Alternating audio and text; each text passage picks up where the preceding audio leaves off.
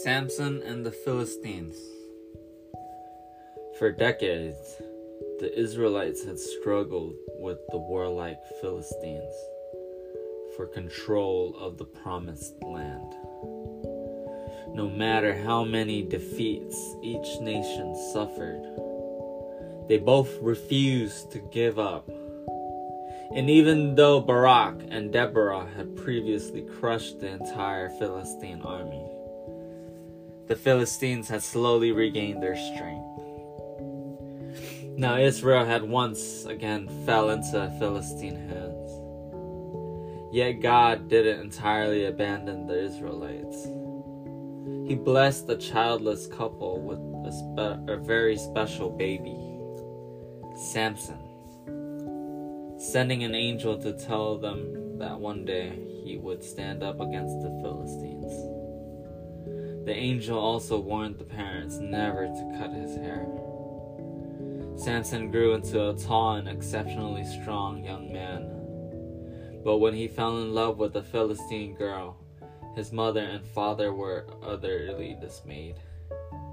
They didn't know that it was all part of God's plan, and they begged Sampson to reconsider. But the wedding plans continued.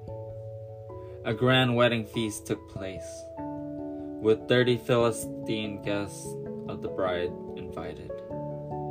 Everyone threw themselves into the celebrations, and Sampson decided to add to the fun by asking a riddle. He thought back to the time when he had been traveling to visit his bride-to-be, and a lion had jumped out at him. The mighty Sampson had killed the surprised lion, with his bare hands.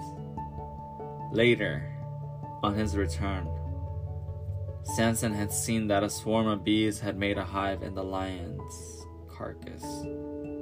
And without fear, he had reached in and taken a piece of the delicious honeycomb.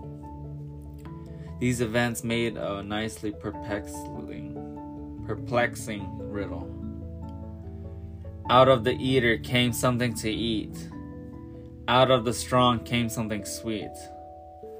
Solve it by the end of the week, Sampson challenged the Philistines, and I will give each of you a set of fine clothes.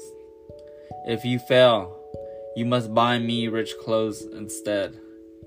For days the guests racked their brains, until they were almost driven mad. As the baffled Philistines ran out of ideas, they decided to cheat. They went to the bride and told her that her life depended on telling them the secret. Sampson's young bride was so scared that she plagued her husband desperately for the answer to the riddle. On the 7th day, when she broke down and wept, Sampson gave in, and before the sun went down, the Philistines had their answer. When Sampson realized that he had been tricked by his guests, he was furious. He stormed over to the nearest Philistine town and killed 30 citizens. He took the clothes that they were wearing and gave them to the Philistine wedding guests, to keep his side of the bargain. Then, broken-hearted, he returned all alone to his father's house. The Philistines turned on his sweetheart and her father and burned them inside their house. Sampson was grief-stricken. I swear I shall not stop until I have taken my vengeance on the whole nation, he vowed solemnly. But first he had to deal with the lynch mob who had arrived looking for him. Cunningly, he allowed the Israelites to tie his hands and lead him to his captors. There he broke free and seized the large jawbone that was lying at his feet. He attacked the Philistines in a frenzy, and by the time he stopped, he had killed 1,000 of his greatest enemies single-handed. The Philistines didn't give up trying to catch Sampson. When they found him sleeping one night, he escaped by simply lifting the city gates and walking away from them. It seemed as if it would never be possible to conquer the man with the strength of the Lord himself.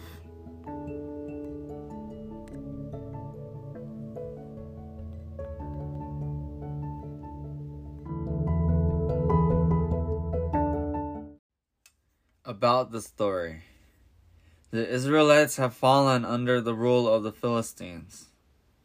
God sends a savior in the form of a baby boy. As a young man, Sampson disappoints his parents by marrying a Philistine girl.